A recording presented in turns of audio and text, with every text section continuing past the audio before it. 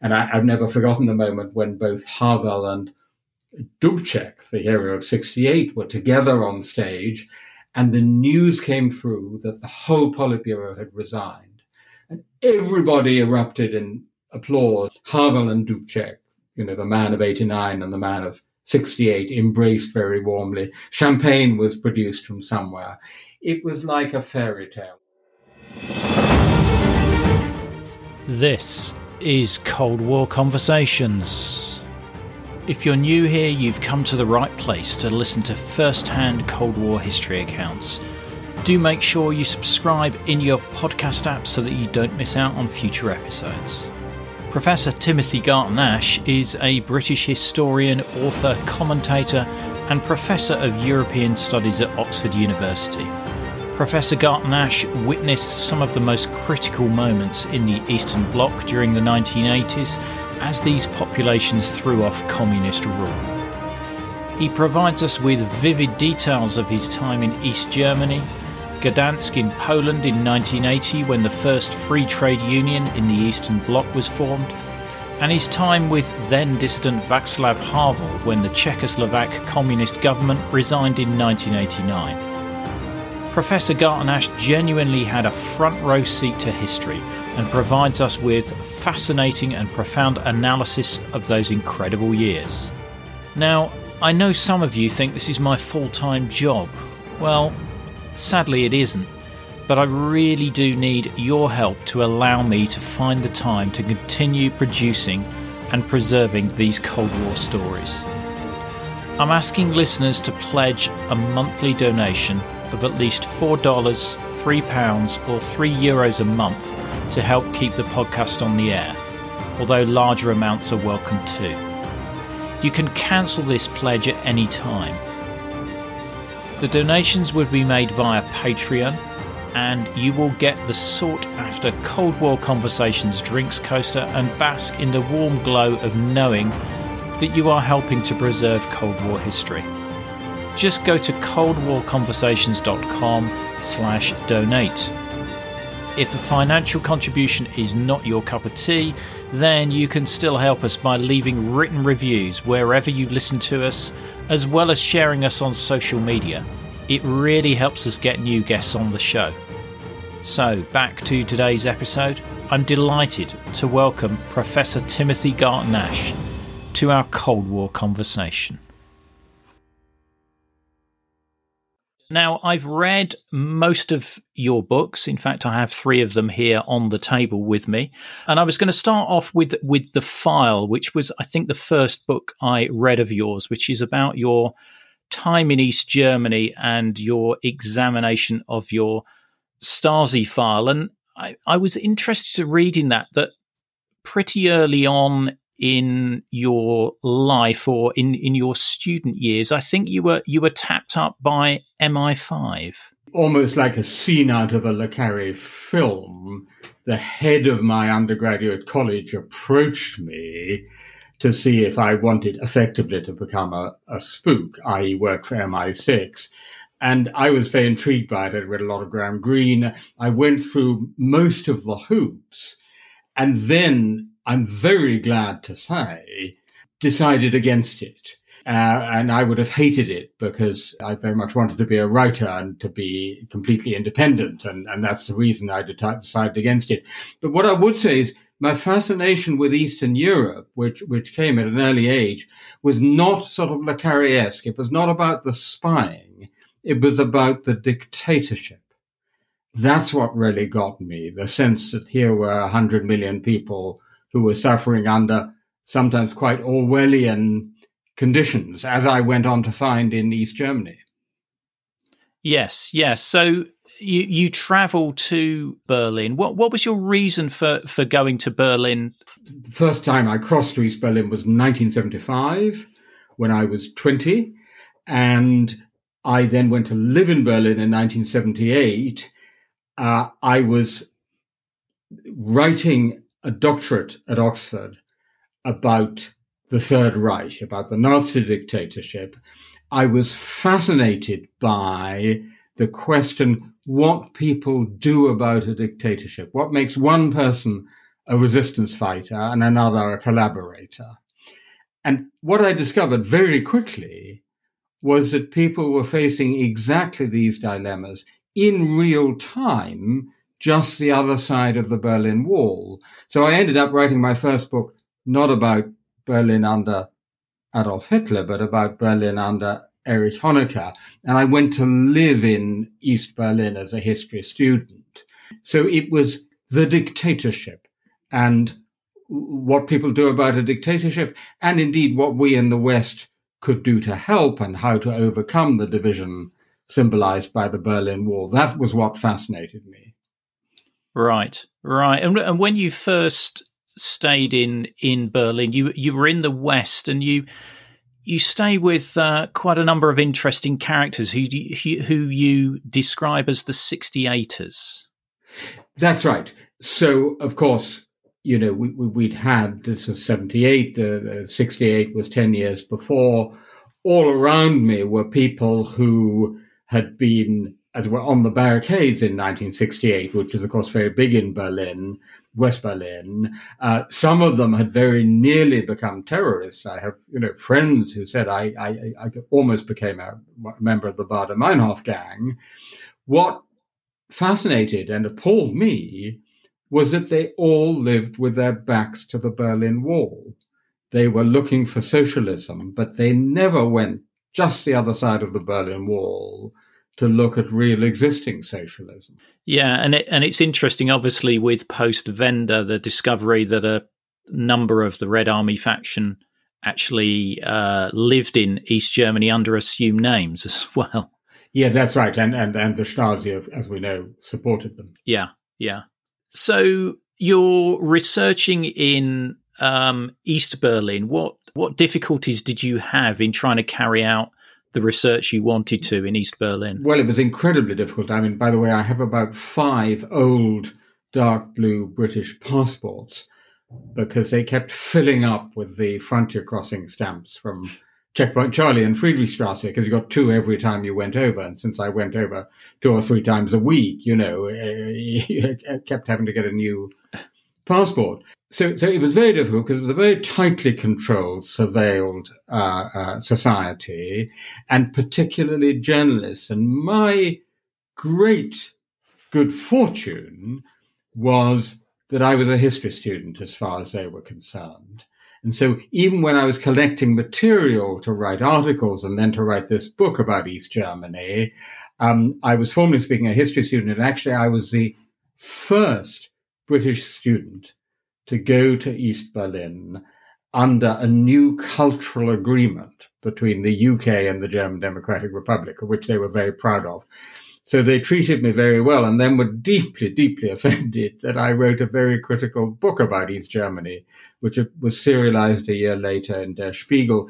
And actually, there was an official diplomatic protest from the East German government to the British government about this book. One of the nicest reviews I've ever received. Yeah.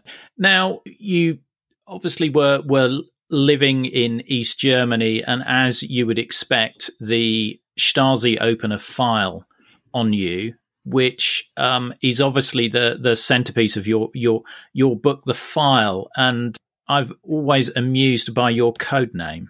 Yes, as was I. So, of course, as all your listeners know, because of unification, which was East Germany joining West Germany and therefore West Germany taking over, we had this unique opportunity of the entire secret police files being very carefully and systematically opened. So nowhere else in the world ever have we had such an opportunity. And what happens is you apply and then you get permission, and an official of the so-called Gauck Authority, named for Joachim Gauck, the head of it, has read the file before you and done photocopies, blacking out the names, the real names of various people and any personal details. So I go into this room, sit down at a plastic wood table, and Frau Schultz says to me, Guten Tag, Herr Garton Ash. You have a very interesting file, and sort of giggles. And then I look at the cover and it says OPK and then in quotes, Romeo. And I said, what's this? And she said, well, that was your code name. Now, I have to say there are two versions of this. One is the obvious one. The other, which I actually have to admit is more plausible, is that my car at that time was an Alfa Romeo. So there's a prosaic explanation, although I'm quite happy to stick with a romantic one.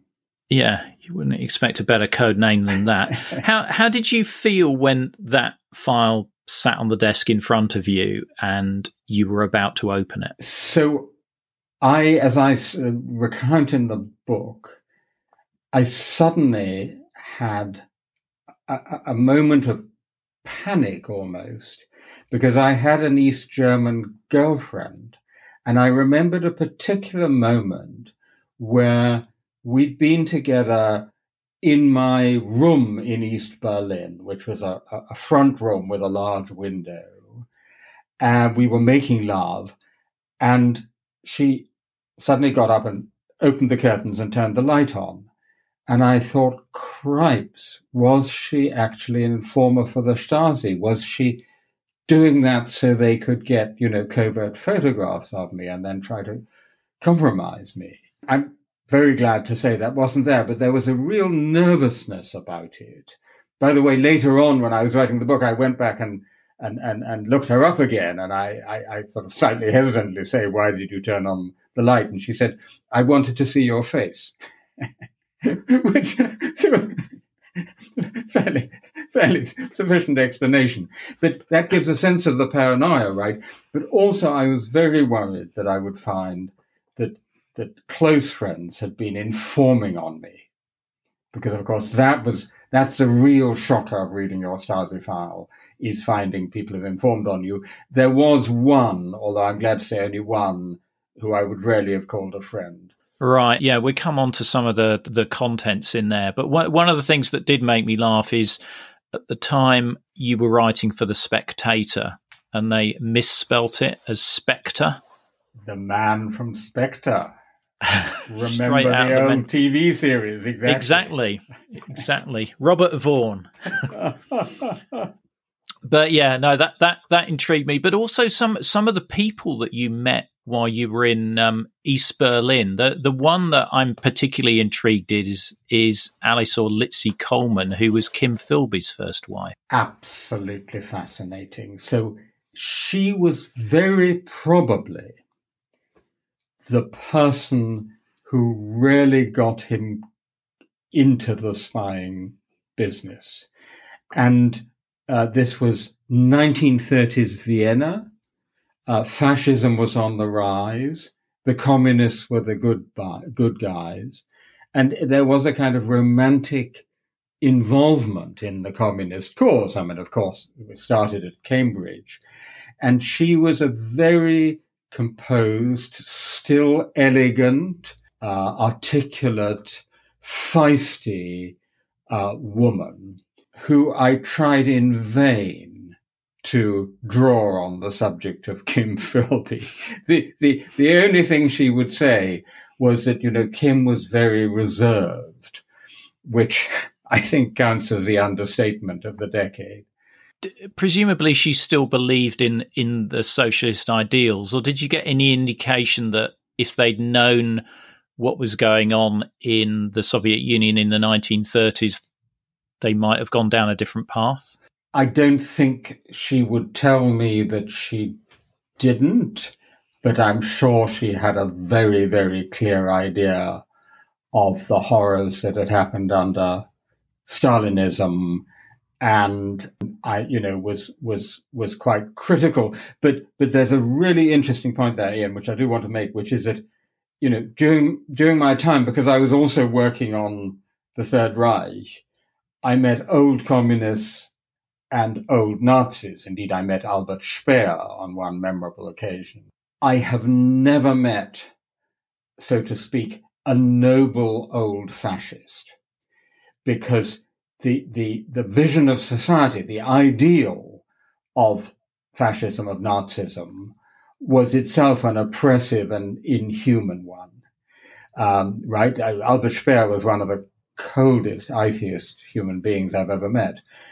But with these old communists, whether they'd stayed in the party or particularly if they'd left it, you still felt the old idealism, because the original ideal was an ideal of liberty and equality, not of the oppression of other races by Übermenschen.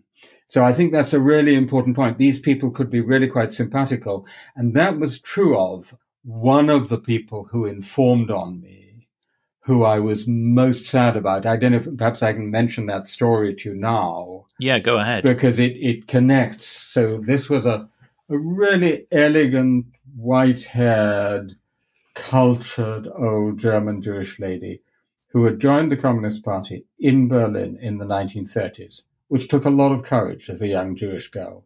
Hitler had come to power. She and her husband fled to the Soviet Union. Husband was in the camps, Stalin's camps, for many, many years, and died later from the damage to his health. She was in a labor army. They'd suffered terribly. Then they came back to East Germany. Things went well, but the husband died. They had a child. Their son fled to the West soon before the Berlin Wall was thrown up. She couldn't, of course, go and visit him. And then the Stasi came to her and said, Frau so and so, we know you're a good comrade. We know your son is in the West. Just tell us a little about cultural life in East Germany. We know you have good connections with artists and writers and actors. And then maybe you can go and visit your son. Right? So it's a classic illustration of recruitment. Partly, you believe in the cause, but also clear blackmail. And so she started very sort of innocuous informing on cultural life. And then, like a fisherman playing in a fish, they gradually reeled her in so that in the end, she was informing in considerable detail on people like me. It's such a tragic story, because here was a really noble, idealistic young woman, and that's where she ends up.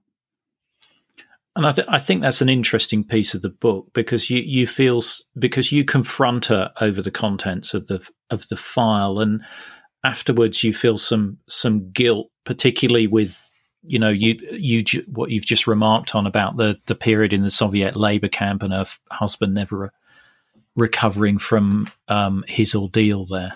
Yeah, I mean, listen, absolutely, notionally, in the categories of the law on the Stasi files, I'm a victim and she's a perpetrator or a collaborator. But she was much more a victim than I was. The worst that happened to me was that I was kicked out of the country and refused re-entry for a number of years in the 1980s. Because they were so, annoyed with me. But that didn't really damage my life significantly at all, whereas she had really, really suffered. So, behind these simple categories of the victim and the perpetrator, you always have to look at the individual story. Another quick story, which I think illustrates this, which I'm not sure if I put in the book. One of the great heroes of 1989 in East Germany was a guy called Jens Reich, who was a scientist who led the civic movement. He told me that a friend of his who'd been having an affair back in the old East Germany days, the Stasi had approached him and said, we know you're having an affair. We're going to tell your wife. That'll be the end of your marriage.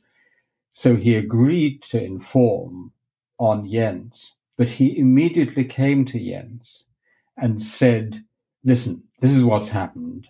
They've got me by the short and curlies. I'm going to have to do this. But let's agree what I report. And so, for months and years, they agreed what he was going to report on Jens Reich. And as Jens said, if he, Jens Reich, had no longer been alive, nobody would have believed that story. So really interesting. story there. I wanted to move on to Poland. Solidarność, solidarity movement, had erupted in Poland, and I can't tell you how, Ian, how unexpected and surprising and amazing that was. Eastern Europe in 1979 was still very grey, very much under control of the Soviet Union and the communist regimes, quite Orwellian in many ways in places like East Germany, Romania. Poland was somewhat different, but, the notion that suddenly you could have a 10 million strong movement for freedom, which would last 16 months, this was totally unheard of. Yeah. No, I completely agree with you. I mean, it was shocking looking from the outside and seeing how far solidarity got. Now, you go to Gdansk. You're on holiday actually in Italy, I believe, and you hear about the strikes and realize that you need to be there. And you get to Gdansk. Can you describe the atmosphere in Gdansk and the scene when you first entered the shipyard? Yeah, absolutely. So I, as soon as I heard about the strikes on the BBC World Service, shortwave radio, right, I get on the train to Berlin. I actually got my visa at the Polish consulate in East Berlin. And when the guy asked me why I wanted to go, I said, well, I want to study the Polish resistance to Hitler. So the purpose of visit on the visa form said Polish resistance, which I was rather pleased with. Brilliant. And then got to Warsaw and then straight up to Gdańsk. A bright, warm August day. We get to the shipyard, crowds of people outside, the shipyard gates festooned with flowers and a picture of Pope John Paul II. And we give our names and say we're journalists. And the gate opens, and there are two lines of shipyard workers in blue overalls, unshaven, tired but determined, and they applaud us on the way in as if we had brought the diplomatic support of our countries to this occupation strike. It was utterly, utterly unforgettable. And the atmosphere in this huge shipyard with these enormous shipyard cranes and half-finished, ferries and boats all around us was a mixture. Hi, this is Rhonda in Virginia, and I support Cold War conversations because I think the work that Ian is doing is critically important. I think it's vital to record the firsthand accounts of people who lived and experienced the Cold War, because it illustrates history in a way that a book never can. So thank you so much for the podcast. It's my favorite podcast, and I look forward to it every week. To be like Rhonda and help to preserve these incredible stories of the Cold War, as a monthly or annual supporter, you'll be able to listen ad-free, you'll become one of our community, get the sought-after Cold War Conversations drinks coaster as a thank you, and you'll bask in the warm glow of knowing that you're helping to preserve Cold War history. Just go to coldwarconversations.com/donate to find out more. Of tremendous elation and excitement, music playing, lots of joking. I remember at one point over the tannoy system came the Beatles' Yellow Submarine. We all live in a yellow submarine. On the one hand, but on the other hand, enormous tension. Because what you have to remember is that at this very, very place, just in front of this shipyard gate, only 10 years before, in December 1970, shipyard workers had been shot by the Polish army and security forces when they tried to go out to protest, to demonstrate on the streets. And of course, behind the communist regime, there was the Soviet Union and the fear of Soviet intervention. The Soviets had, after all, invaded Czechoslovakia only 12 years before. So it was this really extraordinary mixture of fate, of festival, and extreme tension, like a siege. Yeah, I think you describe it in your book, The Polish Revolution, as the workers are described as like extras in an Eisenstein film. And you also talk about their quiet dignity, which was created a really strong image for me. Yes. I mean, the extraordinary thing, and I've seen this again in 1989, is that in these sort of revolutionary moments, people sometimes do look exactly like people in the Eisenstein film, right? They strike poses like the great revolutionary figures. But, dignity in 1980, which, by the way, for me, was really a formative experience. People often associate my name with 1989, which was an amazing moment, of course. But people forget that Poland was the icebreaker. And this was really the first attempted revolution in Central Europe, which led directly to 1989. And it was all about recovering dignity, what the Polish Pope had preached on his first pilgrimage to his native land the year before. So, for example, the communist authorities very quickly tried to buy off the strikers by offering them more money, quite a lot more money. And they said, no, this is not about money. This is about getting a memorial outside those gates to the shipyard workers who were killed in 1970. And it's about having independent trade unions. Not about money, it's about dignity. Yeah. What did you make of the strike leaders? Well, these were genuinely workers. This was, in its origins, genuinely a workers' revolution, which is very unusual, right? I mean, the Bolshevik Revolution or the seizure of power by communists in Eastern Europe in the 1940s were not genuinely workers' revolutions. Lech Wałęsa was this skinny, mobile wag. He was a kind of, the works wag, the guy you'd go down to the pub with for a really good gas. And he was very funny and very quick. And you see him today, this stout, portly, stiff, ex-presidential figure, and you have no idea of what this 38-year-old was like. As I say in the book, he had a touch of Charlie Chaplin about him too. Did you interview him? Oh, absolutely. Of course, I talked to all of them, and they were really extraordinary figures. I mean, Wałęsa. I mean, I now speak fluent Polish, but even if you have fluent Polish, he's often quite difficult to understand. He's really all over the place. I remember talking to someone who had to interpret him for Margaret Thatcher. And he said it was the most difficult 2 hours of his life. Yes, because she makes quite a memorable visit there, I think, in 1988. At the time, do you think they really believed that they would be successful? In 1980? In 1980, yes, sorry. It depends very much what we mean by success here. Because, looking back from now, we think of success as being getting rid of the communists and, becoming a democracy. That nobody thought was in the cards in 1980-81. The question then was, are we going to get another month or another 2 months?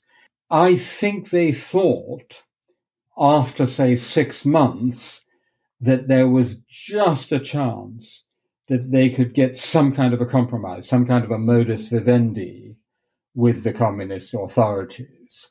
And of course, in that, they ultimately failed. But I don't think it was a failure, because to have 16 months of freedom is not a failure, right? So take Belarus today. Maybe Lukashenko will ultimately succeed in clamping down for some years to come. Who knows? He has, the army and security forces on his side and Putin behind him. But those people in Belarus will have had 2 months of freedom, 3 months of freedom. And that changes a country forever. Poland, after those 16 months, was just a completely different country. Yeah, yeah. And, you know, you say it started as a workers' strike, but then they do get assistance from the intelligentsia, so like Jacek Kuron and Bronisław Geremek, Tadeusz Mazowiecki, all the people who would then play a really leading role in 1989. You know, what was so unique and unprecedented about this moment was that three classes, if you will, who had so often been divided in East European history, namely at the time we still said the peasants, the farmers, and many of them were actually, you know, peasants in a classical European sense, the workers and the intelligentsia, those people with higher education, it's a very important large group of people in all East European countries, all came together in one big movement called Solidarity, right? That had never happened before. And what is more, Catholics and socialists came together.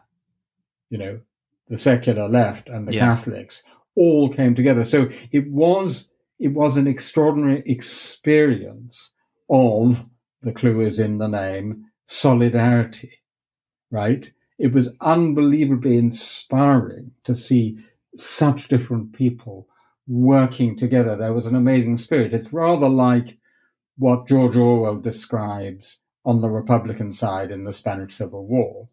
Yes, I think you describe it in the book as your Spain or something. I can't remember exactly how.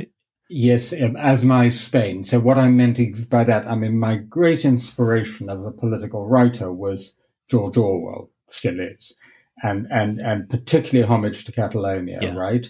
And so what Orwell does, he doesn't pretend to be impartial.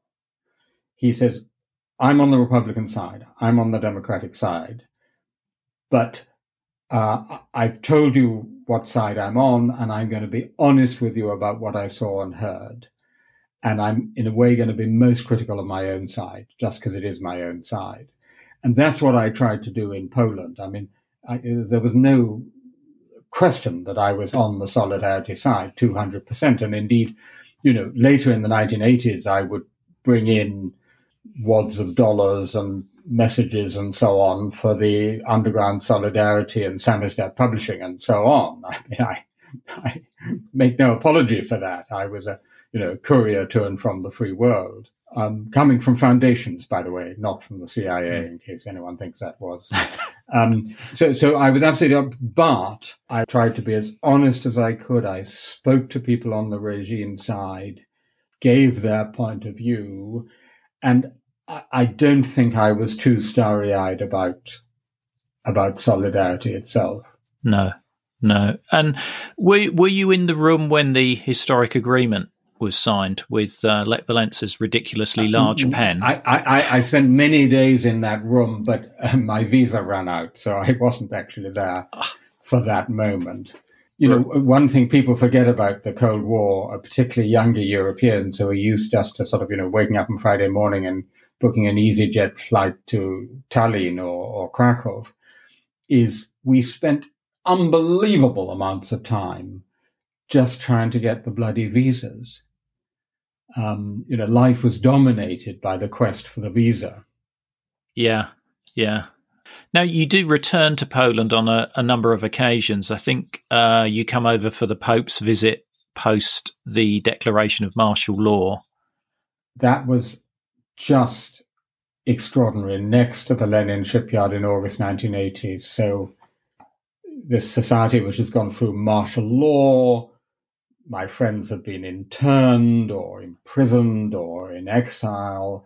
There's a great sense of hopelessness, but also a sort of grim determination to carry on. And suddenly in comes the Pope, the man in white. There we are in front of the Jasna Gora, the amazing monastery in Częstochowa. There's hundreds of thousands of people, all with national flags and pictures of the Black Madonna and, of course, Solidarność flags. waiting for him, full of nervous expectation. And there he appears, the white figure on the distant steps, a dais in front of the red brick walls of the fortress monastery. And the crowds in these moments have an extraordinary ability to speak with one voice as if they are one person. And so people started saying, "We can't hear you properly." And the Pope said, "Okay, I'm coming nearer." And so he walks down the steps. And then the crowd starts chanting, "A chair for the Pope, a chair for the Pope." And so some monk stumbles after him with a chair. And he'd established this extraordinary contact. It was as if it was a one-to-one conversation between John Paul II, who was a great actor. John Gielgud said his delivery was theatrically perfect, and these hundreds of thousands of people. And he gave them back their hope. He said, "We need to persevere in hope." And that is one of the things that kept, the hopes of solidarity alive through those very dark years, sort of into 1984. Yeah, absolutely. And in 84, you return, but for a sadder occasion. Well, that's right. So, I was, going in whenever I could get a visa, and I had actually, I think, been in one time before in 84.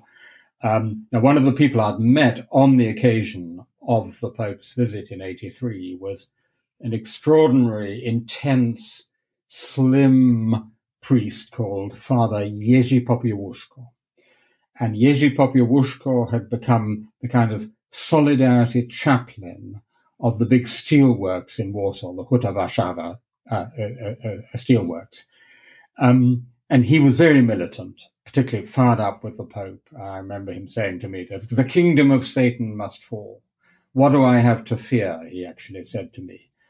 Well, a year later, we learned what he had to fear because he was kidnapped by 3 rogue secret policemen, thrown into the boot of a car, repeatedly beaten up until he was probably unconscious.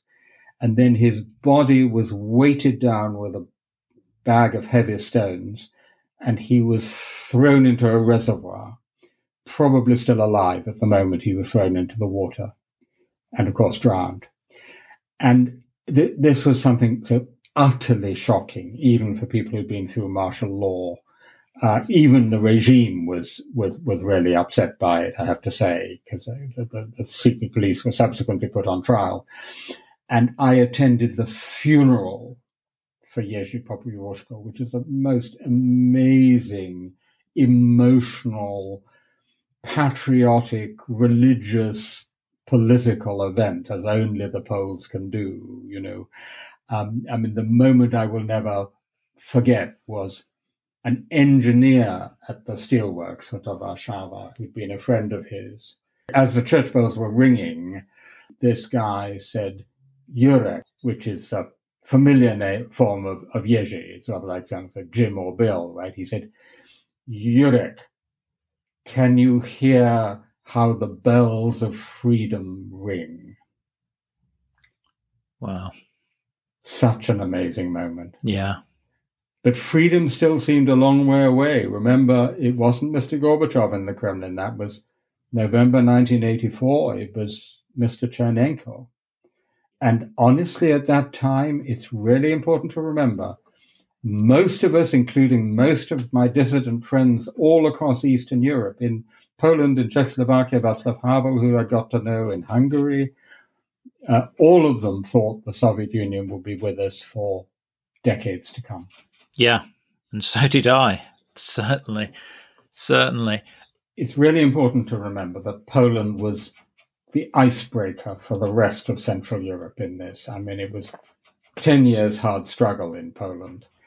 And actually, before 89, I was there in 1988 and witnessed another occupation strike in the Lenin shipyard. The shipyard was blocked off by riot police, so you couldn't go in through the gate. But a couple of shipyard workers actually smuggled me over a wall round the back of the shipyard. And I remember walking, underneath the hulls of vast half-finished tankers and right the way through to the strike headquarters, where I found Lech Wałęsa sound asleep flat on the floor in his carpet slippers, snoring, I have to say. And when he'd woken up, he started, we started talking, and he started saying what they were going to do next. Tadeusz Mazowiecki, one of his key advisors, subsequently the first non-communist prime minister of Poland for more than 40 years, was advising him. And I'd never forget Wałęsa saying to Tadeusz Mazowiecki, Panie Tadeuszu, Mr. Tadeusz, you're the man for negotiations. You're the man for wisdom. Now, this was partly because he thought you needed an intellectual to do the negotiations, but also because Wałęsa, with his superb political instinct, he had a brilliant political instinct, understood that they weren't going to win this time. And they'd have to cut some sort of a deal. And in the end, they walked out of the shipyard arm in arm behind a large wooden cross. But it looked as if they'd been defeated. But actually, that was one of the moments when General Jaruzelski and the authorities realized solidarity is not dead. Solidarity is coming back. We cannot recover the economy without getting the West to lift its sanctions. Gorbachev is encouraging us to do our own thing. So let's start putting out feelers to see if we can have a negotiation. And my dear friend, much missed, great historian and solidarity advisor, Bronisław Geremek, subsequently a Polish foreign minister, was one of the people who invented this idea of a round table negotiation. So the theory was all the different forces in Polish society, the church, the unions, officials, etc., were all coming together at a round table. The round table, by the way, still exists. You can go and visit it in Warsaw, a rather sort of cheap bit of carpentry. But of course, actually, Ian, as I said at the time, the round table was actually a rectangular table. There were basically two sides, Solidarity and the communist authorities. And what came out of that was an agreement which saw the legalization of Solidarity, but crucially, it saw agreement to a semi-free election, which happened on the 4th of June, 1989. And this was absolutely the moment of breakthrough, because Solidarity in that election won every seat they could possibly have won, bar one actually, but almost every seat, the 99 out of 100 seats in the upper house. And that was a moment at which the authorities more or less threw up their hands and said, that's it. I mean, they tried to form a government with a communist prime minister, but failed. So that really was the 4th of June, 1989, was the absolute spectacular moment of breakthrough. And I've never forgotten going to vote with my Samizdat publisher, my underground publisher, and seeing the great photos, which shows Gary Cooper in high noon, and Gary Cooper marching down, Main Street, wearing a Solidarność badge. And it said, high noon, 4th of June, 1989.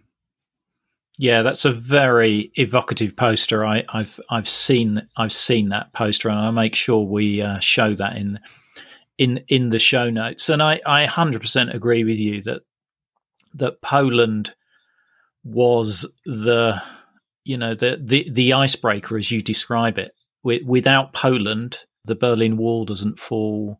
The rest of that domino effect probably wouldn't have happened. Yes, I mean, the Poles like to say, and it's a bit self-congratulatory, but I think it's true, that Solidarność punched the first hole in the Berlin Wall. Of course, none of it could have happened without Gorbachev. They never succeeded without Gorbachev. The other bit of that, which is really important, is, of course, the Hungarian bit. Hungary, of course, had been, and again, I was going there regularly. I was much more tolerant, a much more open, much more reform-minded regime.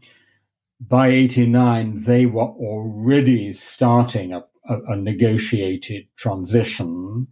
The reform-minded leaders had basically decided that they needed to start switching sides and develop good relations with Germany, particularly, and what was still the West European community.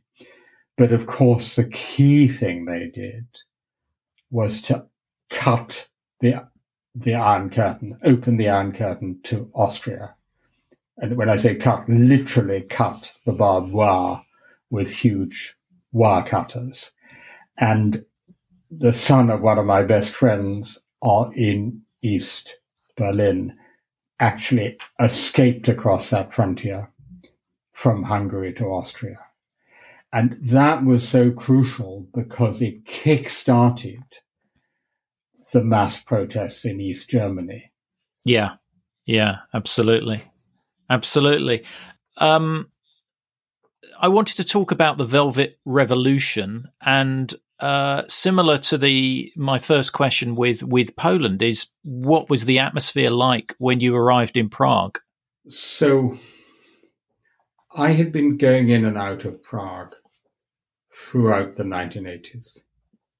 My friends, the dissidents, were working as stokers or watchmen. You would meet them in overalls or in their off-duty hours. Václav Havel had been in and out of prison. The first time I met him, he'd just come out from a 4-year prison sentence. I compared it to being under a thick layer of ice. So while things were moving in Poland and Hungary, nothing had seemed to be moving in Czechoslovakia. Very small. Charter 77 was a very small group of dissidents, right? And indeed, not so much is moving, even in early 89. It's very much a frozen regime and only a few thousand protesters. But Poland goes, Hungary goes, East Germany goes, and then there I am in East Berlin, and I read the news that a big student demonstration has been broken up in Prague and one student has been killed, which, by the way, turned out to be untrue.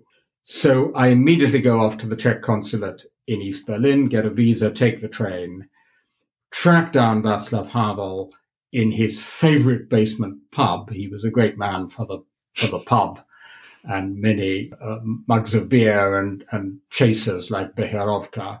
He was a bohemian in both senses, as someone who lived in, that is, Bohemia, and a bohemian in his lifestyle.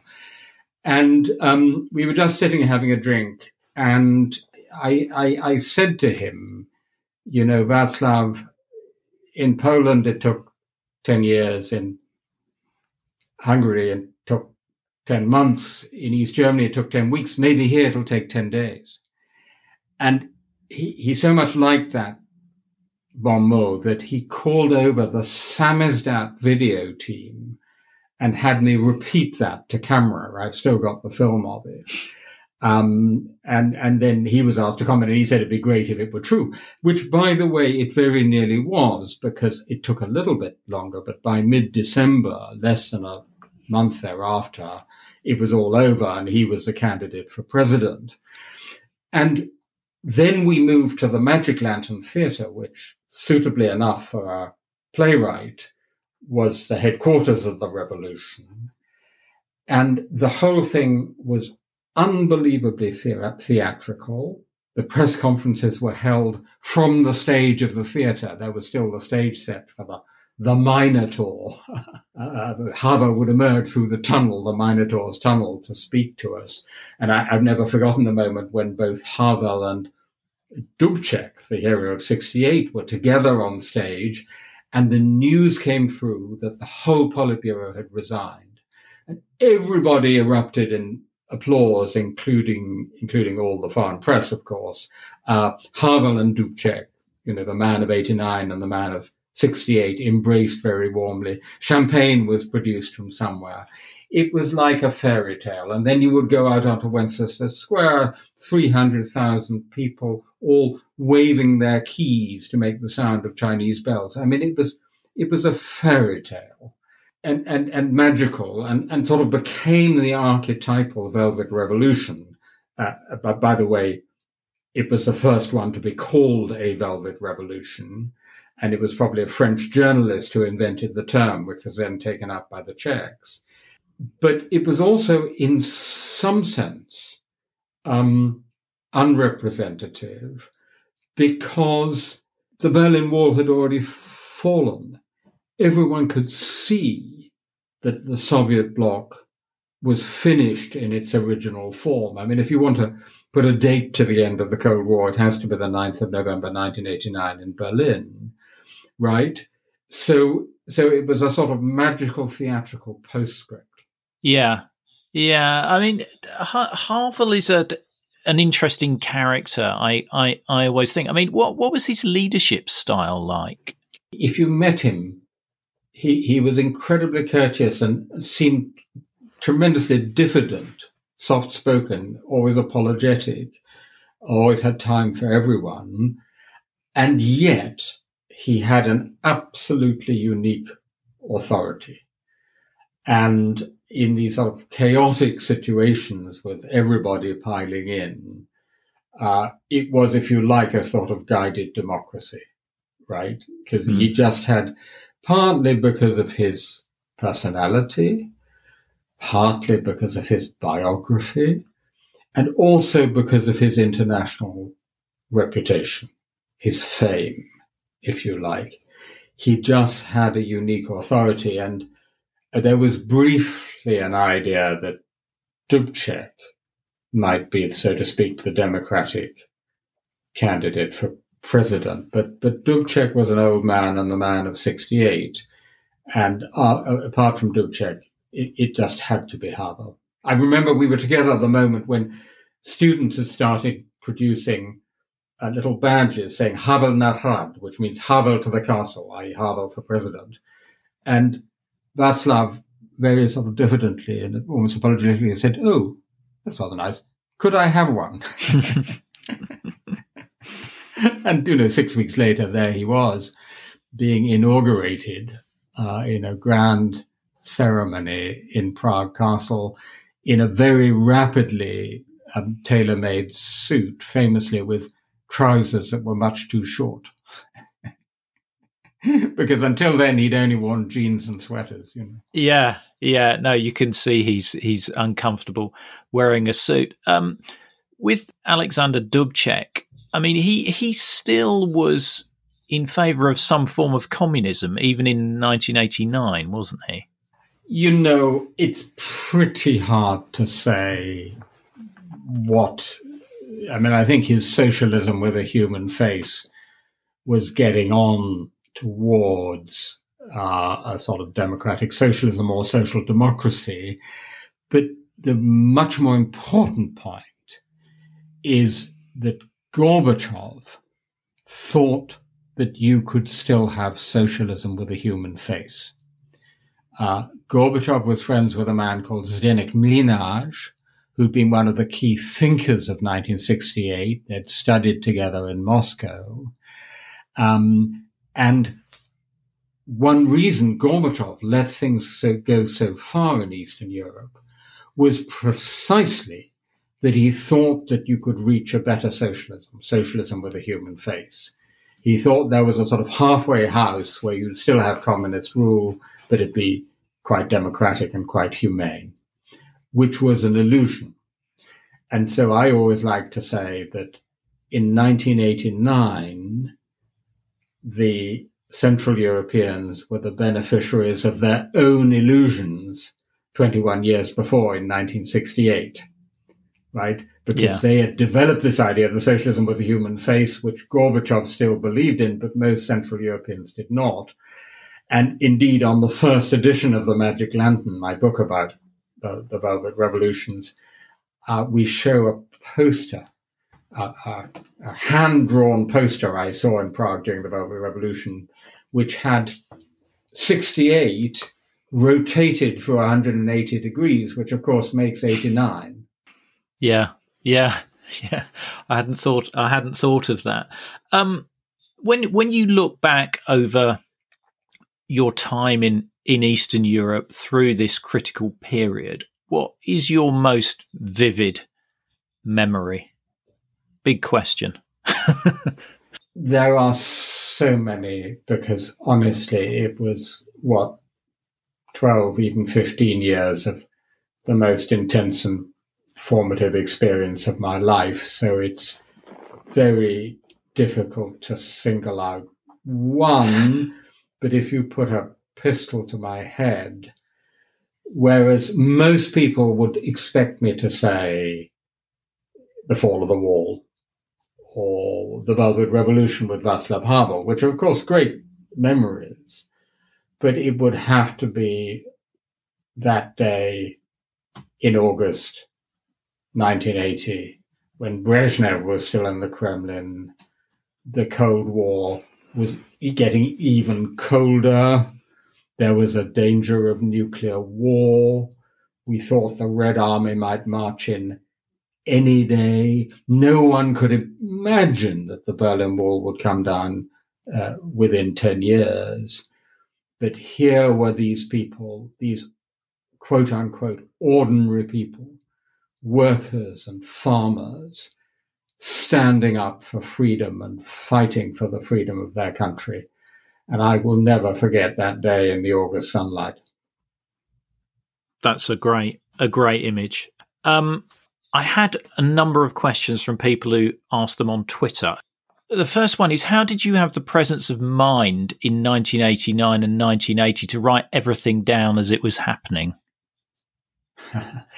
Because I was by training a historian, and what I was setting out to do was to be a very contemporary historian, what I called a historian of the present.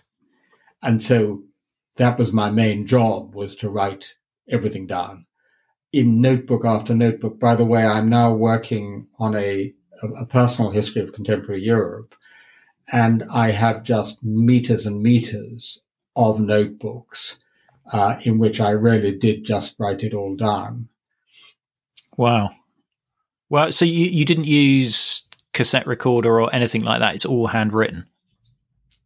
So what many people today will need to be reminded is we didn't have smartphones. If only you did. Imagine what you would have captured.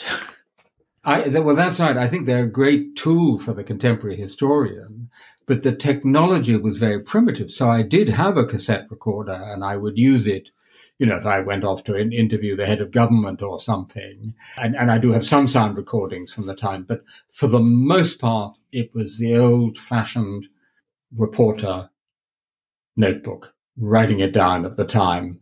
And here I am, 40 years later, deciphering my scrawl. Okay. The next question we had was, the fall of the Berlin Wall and the Eastern Bloc owes a great debt to Jan Palach. Why is he not a household name?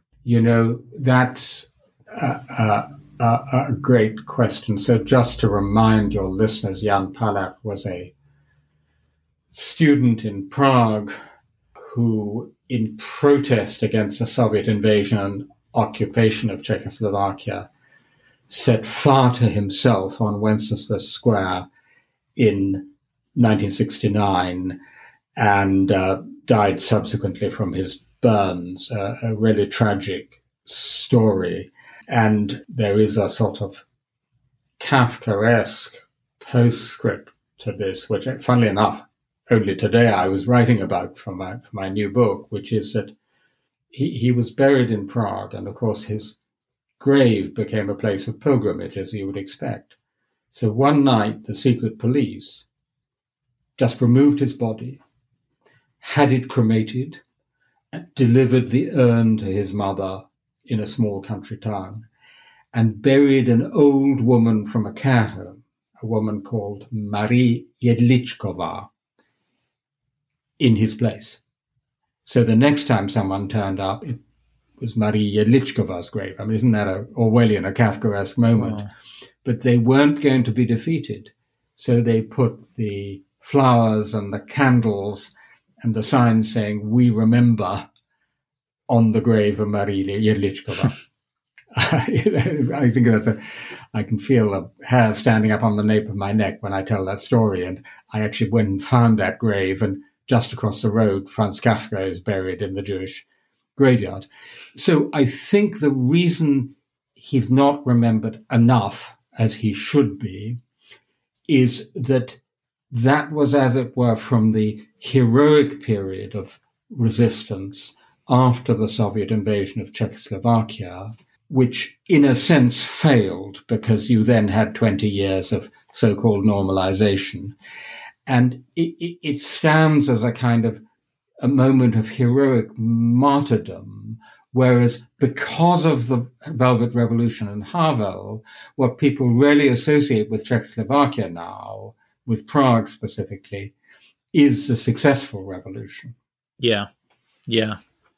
No, I think you're right. That period of 68 is certainly overshadowed by 89, and those other periods like Poland in 1970, and all of those other. They really are, I think, and I think an awful lot of people, if you said the Prague Spring, they wouldn't know which year that was, 68, or even if you said the Hungarian Revolution, 1956, which was another great, very courageous uprising. I think that's been forgotten. Now, at the time, up to 89, those were the dates everyone knew and everyone thought of. 53 in East Berlin, 56 in Budapest, 68 in Prague, 70 on the Baltic coast, 80 Poland. Those were the milestones. But now it's as if the story begins in 89. Yeah. Well, that's one of the designs behind this podcast, is to make people aware there's more to the Cold War than the fall of the Berlin Wall in 1989. Well, exactly. And also, it's really important to remind people that we didn't know how the story was how this movie ends. And, the tension, the excitement, the hope, the fear, all came from that not knowing. And it's so difficult to recapture those emotions, even for me, let alone for someone who's younger today, when you know how the movie ends. Yeah, indeed. The next question is, the collaboration of Czech and Polish dissidents is well known, but was there a broader regional collaboration of anti-communist groups, or did everyone stew in their own sauce? There wasn't what one would call a regional collaboration, because that was too difficult to organize. But there were lots of bilateral connections. So, for example, there were a couple of East German dissidents who were particularly interested in Poland and had close ties with Poland.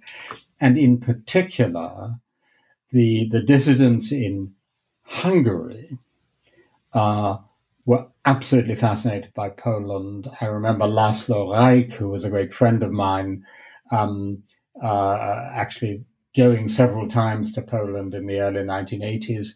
And one of those young opposition figures who was really inspired by Poland, by solidarity, was Viktor Orban, who then was a young liberal student leader. And to this day, he is still, even though he's become a kind of dictator, and I'm absolutely horrified by what he's doing to his own country and by what he's become himself, interested only in power and money.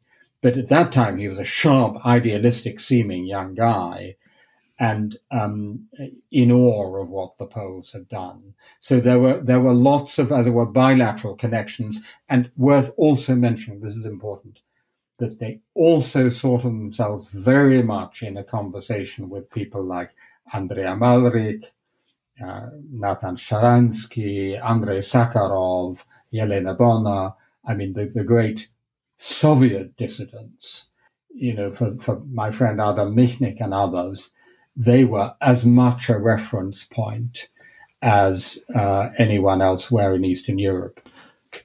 My view is that the Helsinki Accords is one of the critical areas that helps these dissident groups at least have some defense from the authoritarian governments they're battling against. Yeah, that is true, although there's also a bit of a Helsinki mythology. Remember that at the time, the Soviets regarded Helsinki as a great triumph because what it secured for them was recognition of the post-war territorial settlement and the division of Europe. That's how they saw it, and many dissidents felt betrayed. I remember conversations with people who felt betrayed and let down by it. And it wasn't Western policymakers who really developed the potential of Helsinki contained in its human rights provisions and the Basket 3 on human contacts. It was East European oppositionists who suddenly thought, well, we can use this as a reference point. Hey, you published this on the front page of Neues Deutschland or Ruda Pravo or Pravda, the Communist Party papers. So we're simply asking for our rights under this international treaty. And then that was picked up by very brave and pioneering NGO activists in the West and by the Jimmy Carter administration. And so Helsinki only becomes the Helsinki we think of, i.e. the human rights thing, the thing that's supporting the campaign for human rights in the late 1970s. That wasn't what it was at the time in 1975. Right.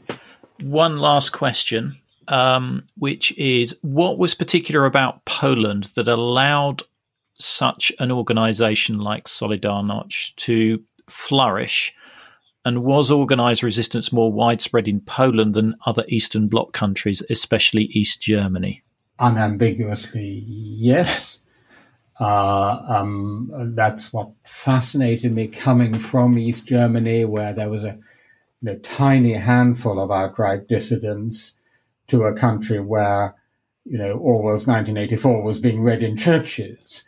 And of course, simple questions require complicated answers, but a few unique features of Poland. Firstly, private farming and some parts of the private sector in the economy were never fully collectivized and abolished. Secondly, the Catholic Church, which was enormously powerful and had traditionally for centuries been the bearer of, as it were, the mission of of national independence. So you had these powerful forces that were much more independent of the communist state. And then you had this long tradition of dissidents and opposition, both workers and intellectuals, which goes back to the Polish October in 1956, Władysław Gomułka, reformed communists like my great friend and Oxford colleague Leszek Kłakowski, big 68 movement, people like Adam Michnik, Jacek Koron, the workers in 1970, the Workers' Defense Committee formed in 1976. So there's a long tradition of kind of building up of forms of popular resistance, which was an old Polish habit because for more than a century, the Poles didn't have their own state. So they were used to building an underground state, an alternative society. And all of that came together in the Solidarity movement, so that through the 1980s, you just had tens and even hundreds of thousands of people who were involved in oppositional activity in Poland. And that was completely unique in the whole Soviet world. Right. Professor Timothy Garton Ash, thank you so much for sharing your time with me. That has been a fascinating chat. It was a real pleasure. and we have further information such as videos and links in our show notes, which will show as a link in your podcast app. Now, you wouldn't be listening to this podcast without the generous support of our patrons. However, I want to especially thank our Politburo level members who are contributing a generous $30 a month to keep us on the air. These are Tony Sowoods, Sam Hardwick, Nicholas Butter, Frederick Esposito, Jeffrey Jones and Peter Ryan. Don't forget, if you like one of those Cold War Conversations coasters and help support the show, then head over to coldwarconversations.com/donate. If you can't wait for the next episode, please visit our Facebook discussion group where listeners just like you continue the Cold War conversation. Just search for Cold War Conversations in Facebook. Thank you very much for listening. It is really appreciated. Goodbye.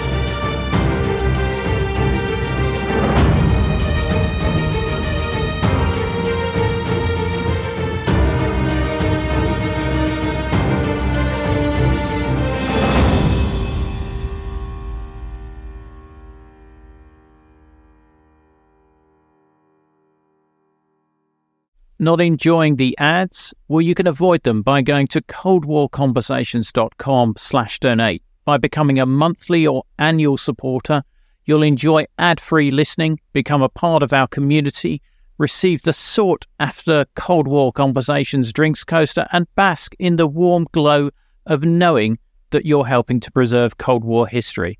Just go to coldwarconversations.com/donate for more information.